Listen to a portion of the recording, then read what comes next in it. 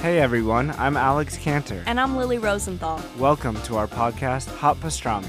We are coming to you from our favorite booth at Cantor's Deli here in LA. We're going to invite some of our friends to join us for a chat over some matzo ball soup and pastrami sandwiches. So join us for new episodes of Hot Pastrami every week on Apple Podcasts, Spotify, YouTube, or wherever you listen to podcasts. See you soon. Bye. I am Sarah Jane Case, and this is Enneagram and Coffee.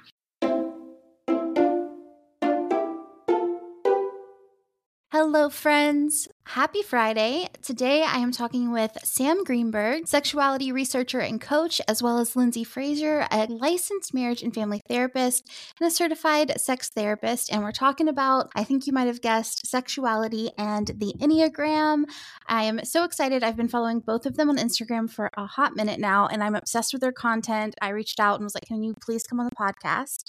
So Sam and Lyndsey, welcome to the show. Thank you so much for having us. Thank you. Thank you. So let's start with the history of sexuality and the Enneagram. Like, how did we get into this? How did this start? Okay, so there's not that much of a history of this topic, which is why folks listening may not know that much about it. Basically, there's a couple of books over the past, decade or so that have just barely touched on it, and mostly from kind of a theoretical perspective, like the Enneagram Relationships and Intimacy by David Daniels and Suzanne Dion, that has some chapters on sex, love, and your personality, and the Enneagram in Love and Work by Helen Palmer. Like, they all mention it some, but there hadn't been a lot of conversation, at least that we knew about in the Enneagram community, about this. And there definitely been no research, which is kind of where I come in. I'm coming from a research angle. And so the history of the topic is more or less that there isn't much history until now, when we're starting to build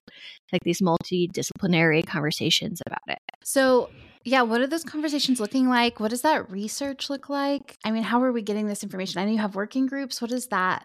Yeah, what's going on behind the scenes over there? Well, I think what was interesting is that there were a lot of us independently on our own doing things. So I had been here in Minneapolis, and I had been introduced to the Enneagram probably about 10 years ago, and had started incorporating it in the work that I was doing around sexuality in the Enneagram as well. And then for me, I happened to do a podcast for a colleague, and then the other person that's doing research, or actually there's three people kind of that have been doing the research, which is Frederick Kunin, Valerie Wanamaker, and then Sam Greenberg. But Frederick reached out to me because he's like, hey, I hear you're doing Enneagram and sexuality work. But I think what was happening before this group got formed is there were a lot of us kind of independently doing our own little things, sort of in the different parts of the world and the country. So I was here doing my work, and Sam was doing her work, and Frederick and Valerie were sort of doing their own work. And I think the group formed, has it been 3 years now, Sam?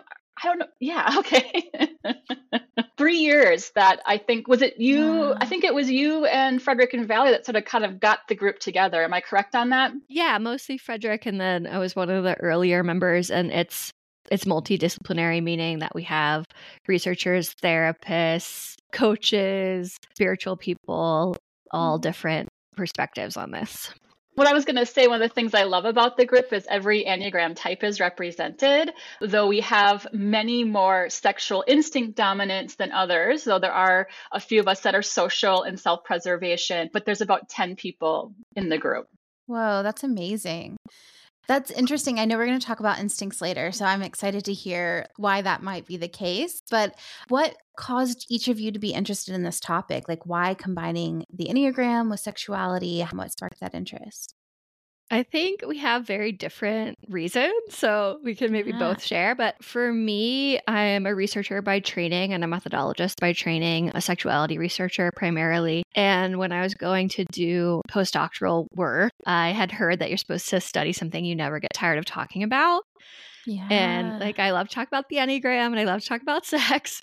So I started looking into it and seeing that there had been at least no academic or research work done at the intersection of those topics. And then I got really excited to do it. So in terms of where the research comes from me, the concrete research we have from my end comes from my doctoral work on sexual desire and Enneagram type. And I conducted a large study of people who already knew their Enneagram type and their kind of sexual desires and assertiveness and patterns, and then analyzed it. So that's how I got into this topic. What about you, Lyndsey? I come from a little bit of a different place where I was already a therapist and I already had become a certified sex therapist. But I think the good place to start is why I became a sex therapist in the first place. So when I had been doing my practicum or internship, I ended up at a place called Neighborhood Involvement Program. And I was one of two marriage and family therapists there. And I would get all the couples that would come in. So it was a center for people that didn't have health insurance. Unfortunately, it doesn't exist anymore. But, when you're working with couples, sexuality sort of comes in all of the time. And when you're a grad student in the marriage and family therapy program, you maybe get one course in sexuality, and that's kind of it. Wow. And so I really wanted to be able to be providing a space where I felt knowledgeable and knew what to provide. And so went back and sort of got that certification, which is like another 30 credits of education, like about a 2-year process, like mentorship before you can be certified. But what was interesting for me, and this is where the Enneagram comes into play, is that I didn't see people like me in the sexuality world. A lot of what you do see, and we're going to come to a little bit more about instinct, but like for a long time, like I didn't know if I fit. I didn't view or think about sexuality the way other people were. And when I was introduced to the Enneagram and the instincts, it became really eye-opening for me what was happening. So I come from more of a social dominant lens. So I'm a social 9, and I have the sexual instinct in the repressed position. And so a lot of the work that you'll see is actually written by sexual instinct dominance. And so I had this passion and a desire to sort of be able to represent and help people that viewed and thought about sex as I did. I didn't realize why at the time until I was actually introduced to the Enneagram, that a lot of what I was actually seeing had to do with my instinctual stacking as well as some of my type. And so for me, I really had this drive and desire to kind of bring that Enneagram piece into the work so people could feel more seen in who they were. Yeah. Oh my gosh. I love hearing both of your stories. Yeah, you're right, Sam. Like it does feel like you come from two different spaces. I think that's why it's so interesting to hear you speak together, because I think it connects so many different kinds of people, so many different approaches to sexuality, sometimes like what we feel like inside versus what maybe we present outside. So I'm excited to keep the conversation going. One of the things you've talked about a lot, I've heard both of you mention, is how instincts play into our sexuality. Can we talk a little bit about that, like the importance of understanding our instincts and how that connects to sex? Yeah, definitely. So I think one of the surprising things for us as our whole big interdisciplinary group discovering about sex and the Enneagram from different angles is how important dominant instinct is in shaping sexual behavior, sexual desire, pattern, sexual behavior, basically all aspects of sexuality. And type is super important too, although I know we probably won't have time to talk too much about that in this one podcast. But we found that dominant instinct is doing more of the shaping and of the sexuality. And then Lyndsey always says is like more of the nuance. So I'll let her talk about that. So when we first are being introduced to this topic, it's a really helpful place to start if you know your dominant instinct. And we'll talk about each one to sort of get a sense of how your Enneagram is affecting your sexuality. Yeah. Lyndsey, Sam said you talk about the nuance, how the type is the nuance. Yeah, I think what's interesting, especially in the therapeutic practice where I'm seeing clients, is like you will actually see that people of the same instinctual dominant, they're going to be more alike. So if you have more social dominance, for instance, coming into your office, like they're going to view and think about sex more in a similar way than, say, people of the same Enneagram type. And so what we were finding in this interdisciplinary group, and I can never say that word correctly, I know. is that I was already seeing it in the office, but I think what was huge was the research that Sam was doing and Frederick and Valerie were doing was really supporting sort of what I was seeing, which is that the stacking or the dominant instinct is really going to set the framework. And then the type comes in and sort of sets the nuance. So you're going to be more similar to people that have the same dominant instinct than you will be to people of the same type. And I think that none of us expected that to be true or for that to exist. And so that's been really interesting to sort of see that play out in the research as well as in the therapeutic practice with our clients. Yeah, that's so interesting to me because I do think when I learned subtypes, I learned it through the lens that we do tend to feel drawn to people with the same subtype as us, or we have like an easier time connecting. And I feel like, oh, of course, that makes sense that we would have similar like sexualities, we have similar survival instincts. I would never have guessed that though. I would have never started there. I would have definitely wanted to start with type. I was going to say I did actually start with type. My research was originally designed around just type. And luckily, I collected information also on dominant instinct. And then working with this group had inspired me to look deeper into the instinct and how that was impacting. So there's a lot we can say about type as well, but it was kind of a wild discovery to find how important instinct was. And you guys, you can't see Sam right now, but I feel like I'm like watching all the information just like want to burst out of you. And it's like so charming. Oh, I'm like, I am like that. So let's go through these instincts. So let's start with social. I will talk on the social since I'm a social dominant. And this is the way that I also approach sexuality. So one of the interesting things with social dominant is that like I kind of think of it when we think of the three instincts, each is going to kind of have like I think of like a temperature level to it, right? And I know Sam's going to talk about the sexual instinct, but like sexual instinct, for instance, is going to be hot. And when you think of social instinct, it's going to be more warm. And when you think of the self-preservation, it's almost more like cold. And so when we're talking about sort of the social instinct, we're talking about the warmness. It's about bonding. It's about connection. It's about wanting to keep that thread of closeness with the partner. And so social tactics oftentimes, even for flirting or connecting with people, are going to be relationship building, right? And for in particular for me, when I have the social instinct in the dominant position and the sexual instinct in the last position, I'm really relying on sort of relationship building and connecting. And so to the point sometimes that like when I would like flirt, people wouldn't know. Or sometimes I flirt unintentionally because the sexual instinct's in the last position. But it's like I will kind of use ways to get to know people. And sometimes that can be interpreted like they don't understand or get that I'm maybe interested in them because I'm taking it more slowly. They're also going to they keep the ticker of like, how long have we had sex?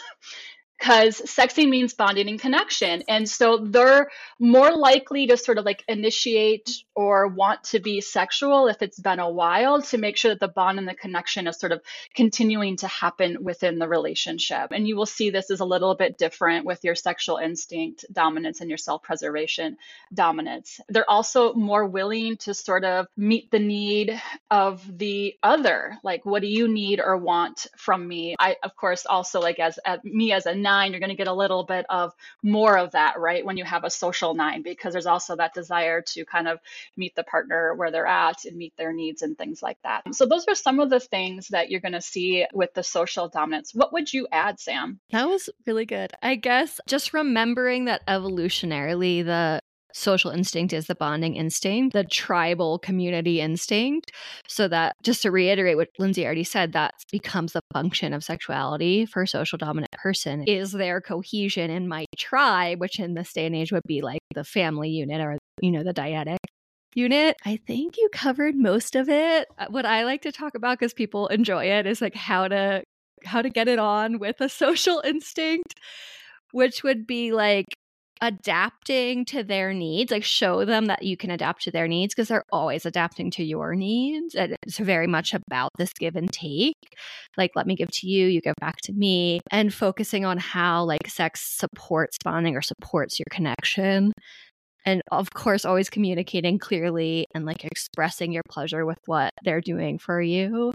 That can all be really, really good for the social dominant. Yeah, Lyndsey, I have the same stacking as you. And when you talk, I mean, everything you said, I'm like nodding like crazy. Like my head's going to fall off because I feel like you just like read my chart, like my astrology chart or something.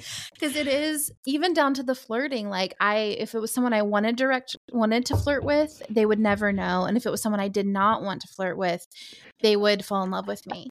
And it was like... It was like I was putting it in the completely wrong direction, or I just didn't know how to turn it on or off in the right ways. I have also had the same thing happen where I did not intentionally give out cues that I was interested, and people are taking as cues that I'm interested.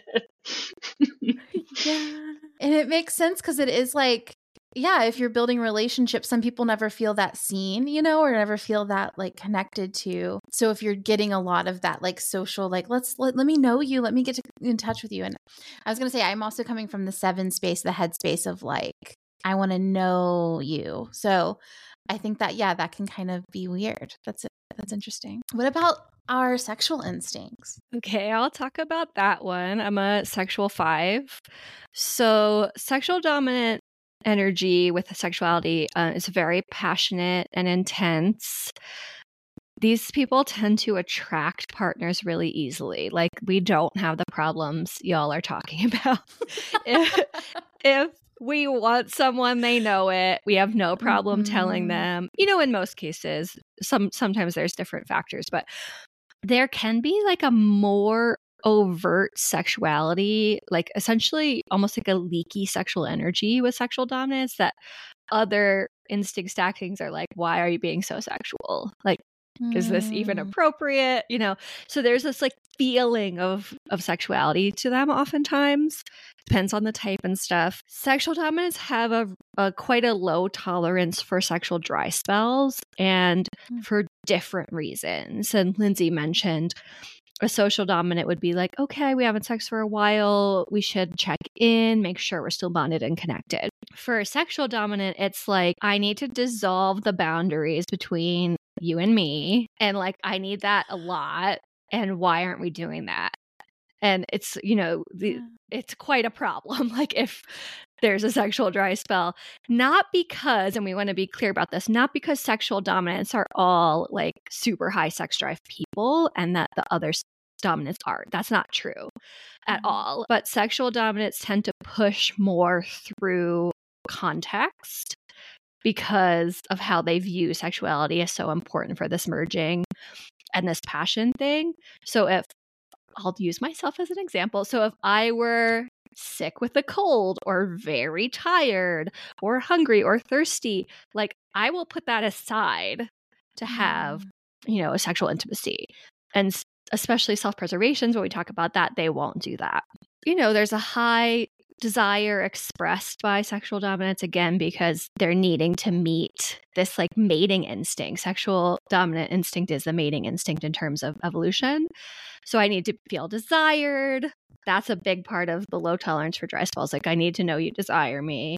I need to feel desired. I need to feel like we're going into this space where the individual self doesn't matter anymore. That's all I can think of for that. I'll add like the how to get it on with the sexual dominant, which would be direct come-ons. Like, none of the subtle stuff doesn't work for us. We will miss it.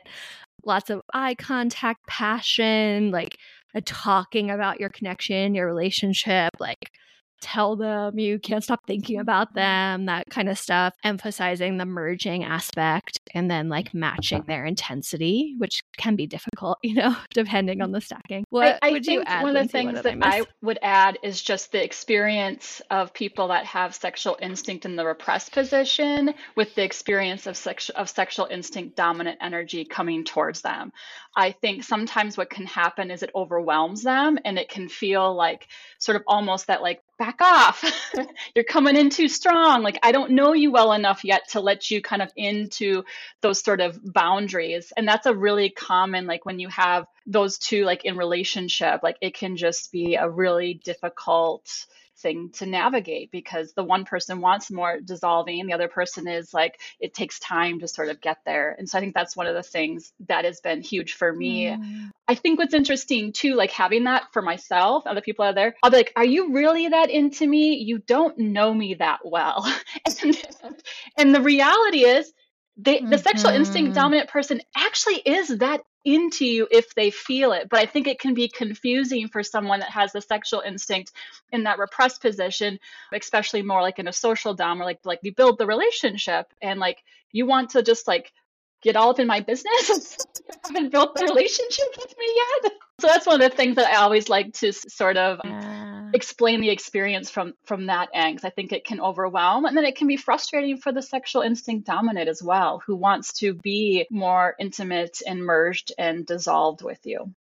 I want to add one thing you made me think of, Lyndsey, which is when you were talking about the process of kind of flirting or being sexually interested in someone, like you as a social dominant, you would get to know them and there would be a lot of interest in them as a person. We don't need that as sexual dominants.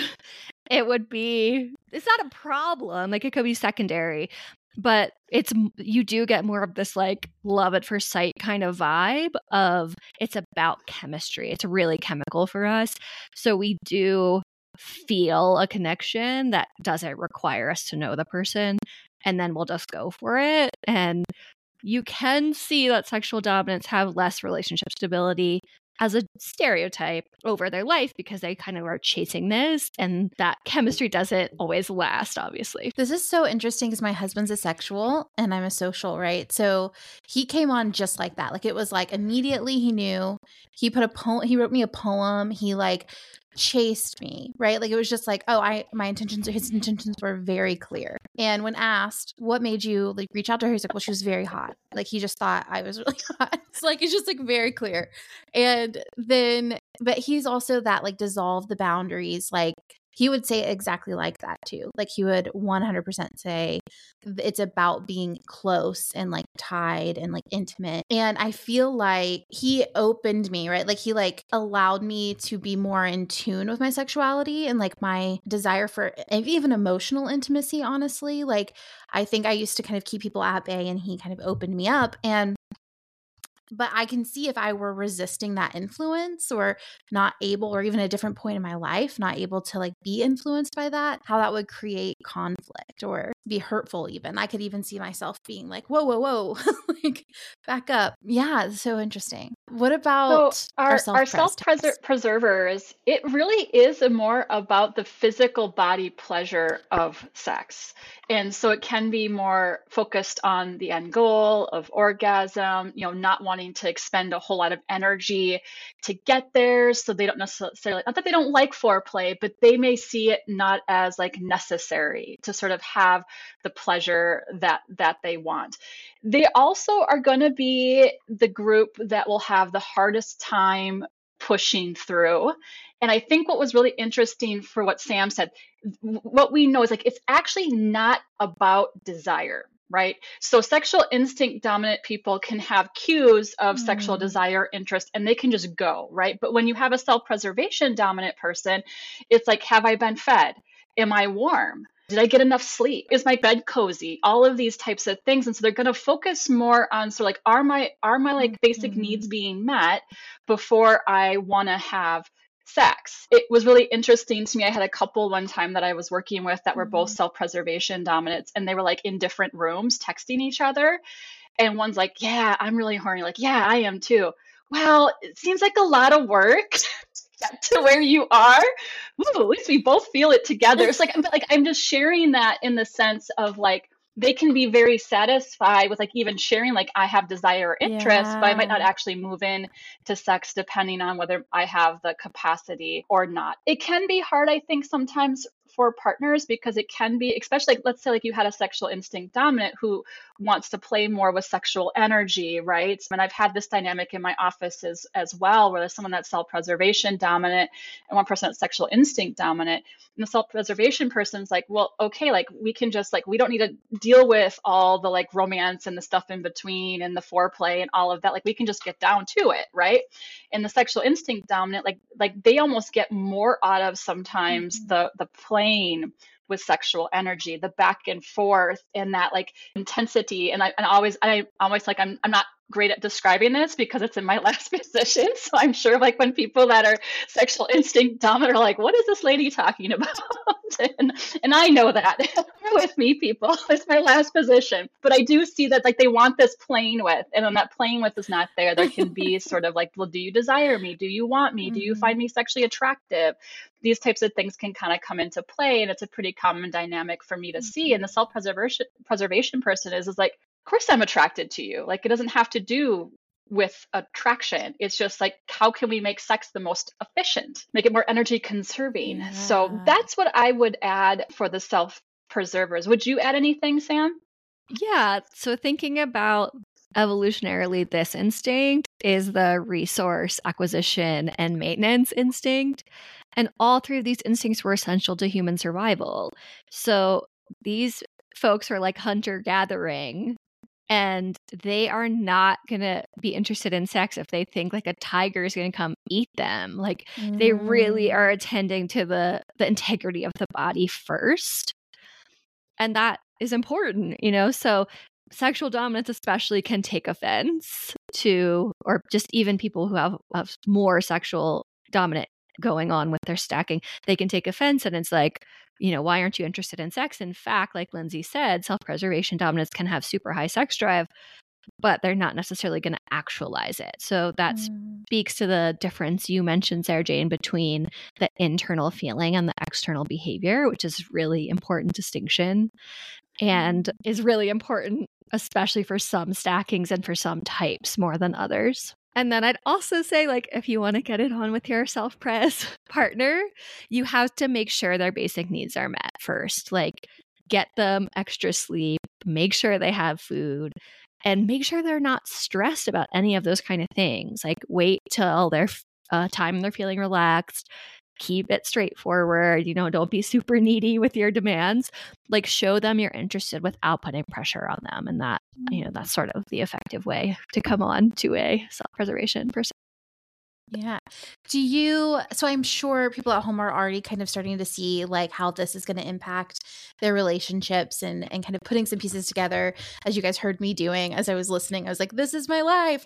So how else do you see instincts impacting partnership? Like how is understanding our sexuality and our instincts going to I think what's benefit interesting our for me, and I'm just going to share some of the common patterns that I actually see in my office. Like I'll use a self-preservation dominant with someone that has self-preservation in the repressed positions. Like even if we think just about relationally, right?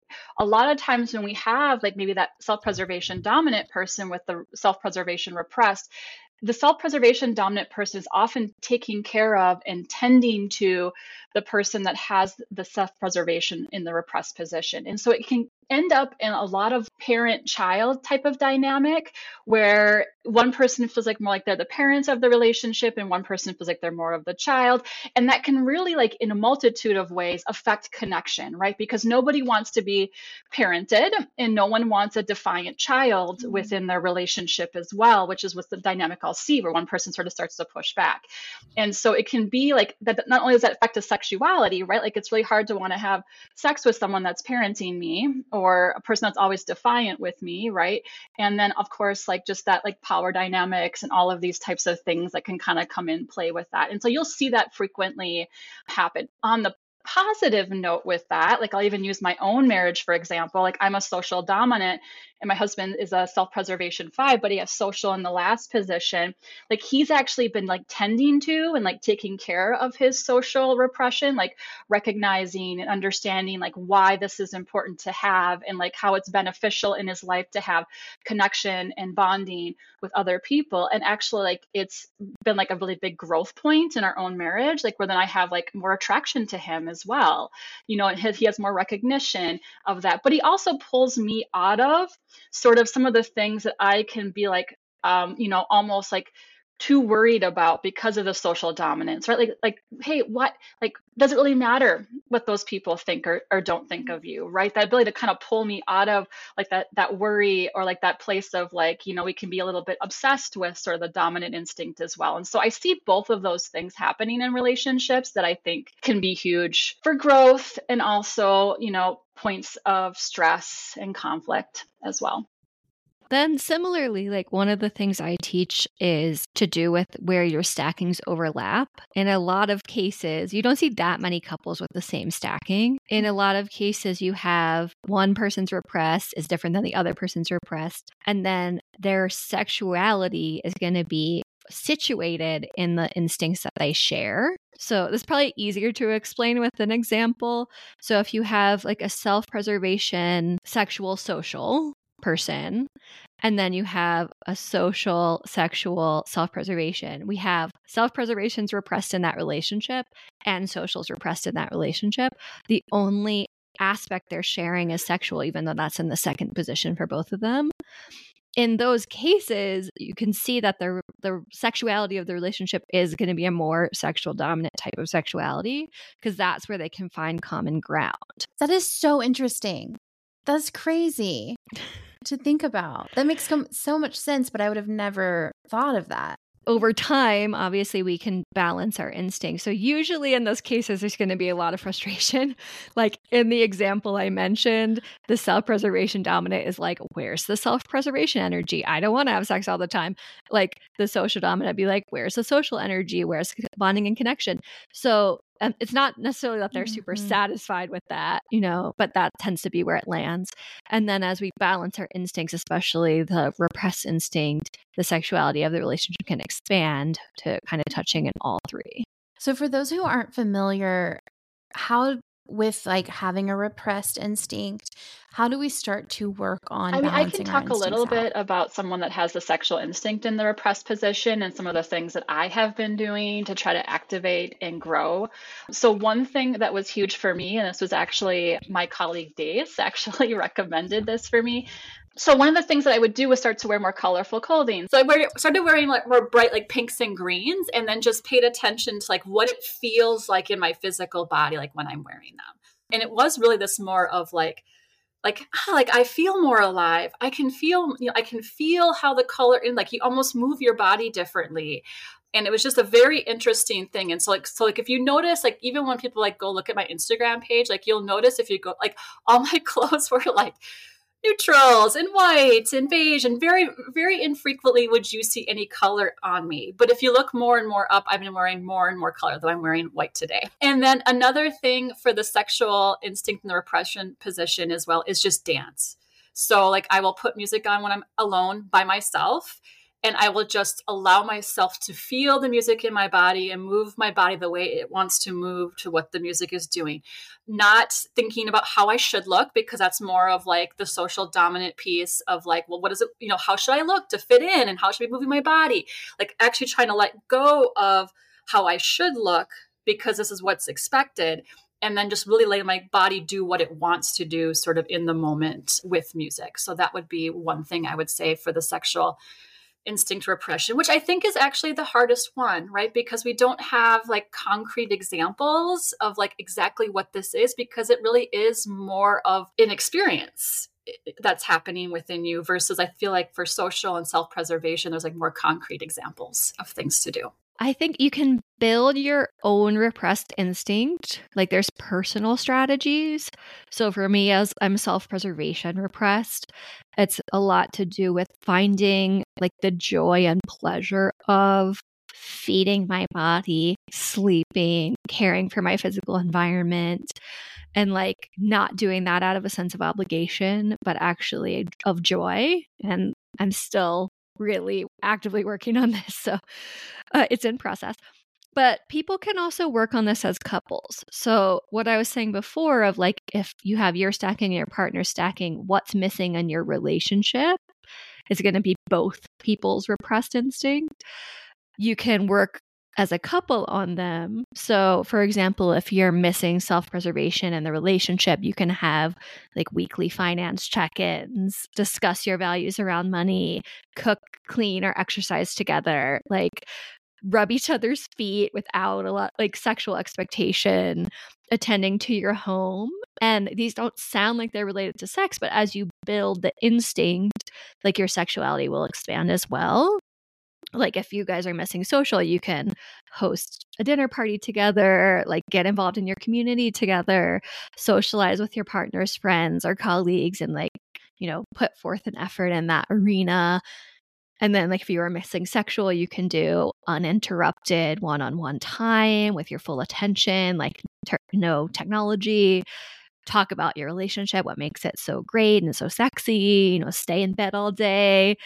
Just, like tell your partner how important they are to you. So there's also this idea that you can build these repressed instincts as a unit.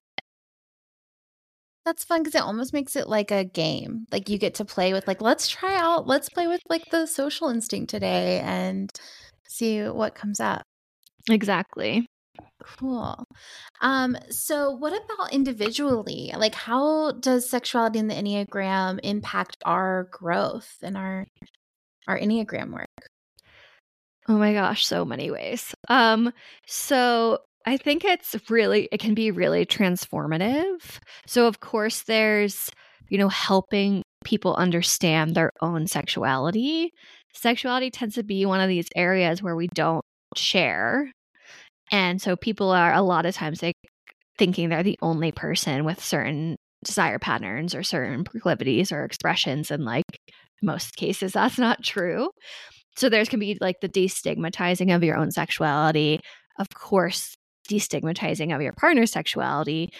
But in terms of like growth and transcendence, once you understand how your type is playing out in your sexual life, then you can start to enact strategies to transcend your type, and in that sense get to like a sexuality that's not so much mediated by type.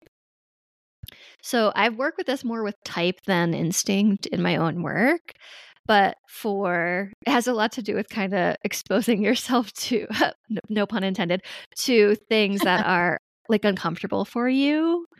So if like a sexual dominant person is doing these non-sexual massages with no expectation that they'll have sexual intimacy, like that's really uncomfortable. And that can bring up all kinds of things that you need to face.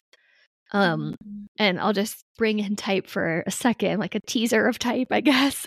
Like if you have, for example, type 2s who are really oriented to the partner's pleasure, and even if they tend to actually know what they want, but they're not saying it, unlike 9s who sometimes don't know what they want.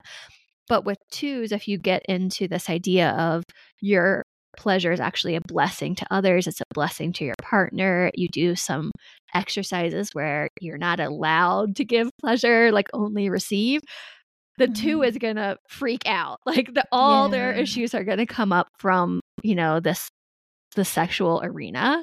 And then from that place, a grounded place, they can look at those things and start to shift them. Whoa, that is so. Can you do 7? Yeah. I'm being selfish. Absolutely.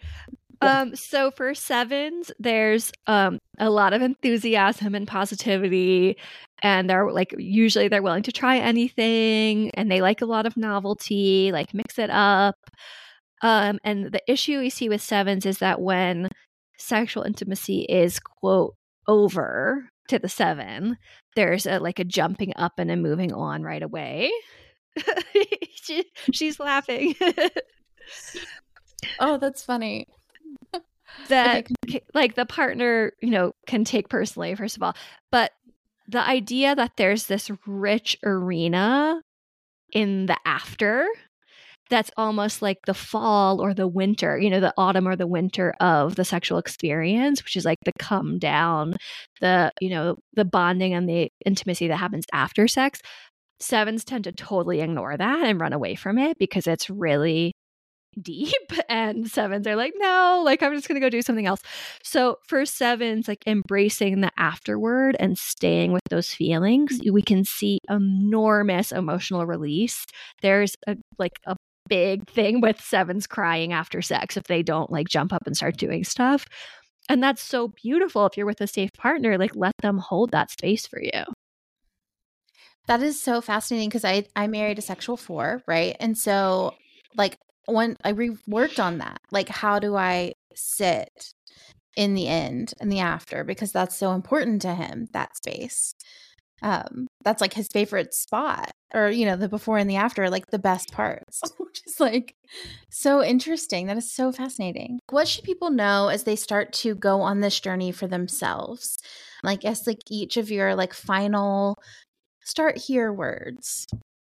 I think what has been huge for me and why I've used this in my therapy practice is because one of the things that I've really wanted to say to people is all sexuality is healthy in normal. And I think what the Enneagram does, it with just, especially the instinctual stacking and understanding that like all three of these are normal ways to approach sex. And even though society is going to give you more often than not the sexual instinct dominant way of approaching sex as being the quote unquote sort of how it should be, right? That all of them have value and all of them are normal ways to approach sex, and just being able to kind of like, I think, own sort of like who we are sexually. And then also like what we can learn from the others, like how could we expand on and how can we play with more sexual energy? And it's like, for me as a sex therapist, it's always just been like, I want people to own who they are holistically, their sexual selves, their relational selves, and all of those types of pieces. And I think having the Enneagram as a lens to look into that has been really huge in my practice. More people see themselves as normal. They see themselves having generosity for how and why their partner is the way that they are. And the Enneagram gives language to that I think a lot of people haven't had before. And especially when you can kind of layer that with the sexuality piece. And so that's been big for me. Love that. I guess in terms of where to start in a concrete sense, if you don't know your full stacking, like your dominant instinct and your repressed instinct, I would figure that out first. And if you're partnered, also your partners, because once you know that, it's almost like light will pour in immediately on your areas of sexual frustration as soon as you know your stacking differences. And we both have a lot of content posted on this, but we've talked to people who are like, oh, I'm so frustrated with my partner. And as soon as we say it's not them, it's self-preservation dominant, it's sexual repressed, it's these things that a lot of other people are doing. Like Lyndsey said, compassion can come in, self-judgment and other judgment can disappear. So I'd say figure out your stacking, maybe your partner's stacking, and start looking into it there. And how can we connect with you? So each of you, if we are like interested in working with you, interested with connecting with you online, where can we find you? Sure. I'm on Instagram as Lyndsey Fraser, LMFT, just my name and then LMFT afterwards. Or you could also email me at lyndsey@lyndseyfraser.com. And Lyndsey is LYNDSEY. And I know that our names will be there because both can be spelled multiple different ways. But that's be the best way to find me is either. And then my website is lyndseyfraser.com as well. I'm on Instagram at Enneagasm, so ENNEA_GASM. My website is enneagramsexpert.com, and I have research there, and I also do coaching on this. And Lyndsey and I do free episodes, if you will, about sex and the Enneagram every month. We do Sexy First Friday on Instagram Live every first Friday of the month at 1 p.m. Eastern.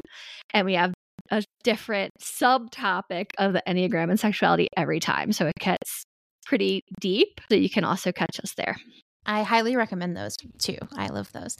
Thank you all so much. And we'll make sure to link to everything in the show notes for you. But thank you so much. Really cool episode and so much good information. Thank you. It was so fun. Yeah. Thank you.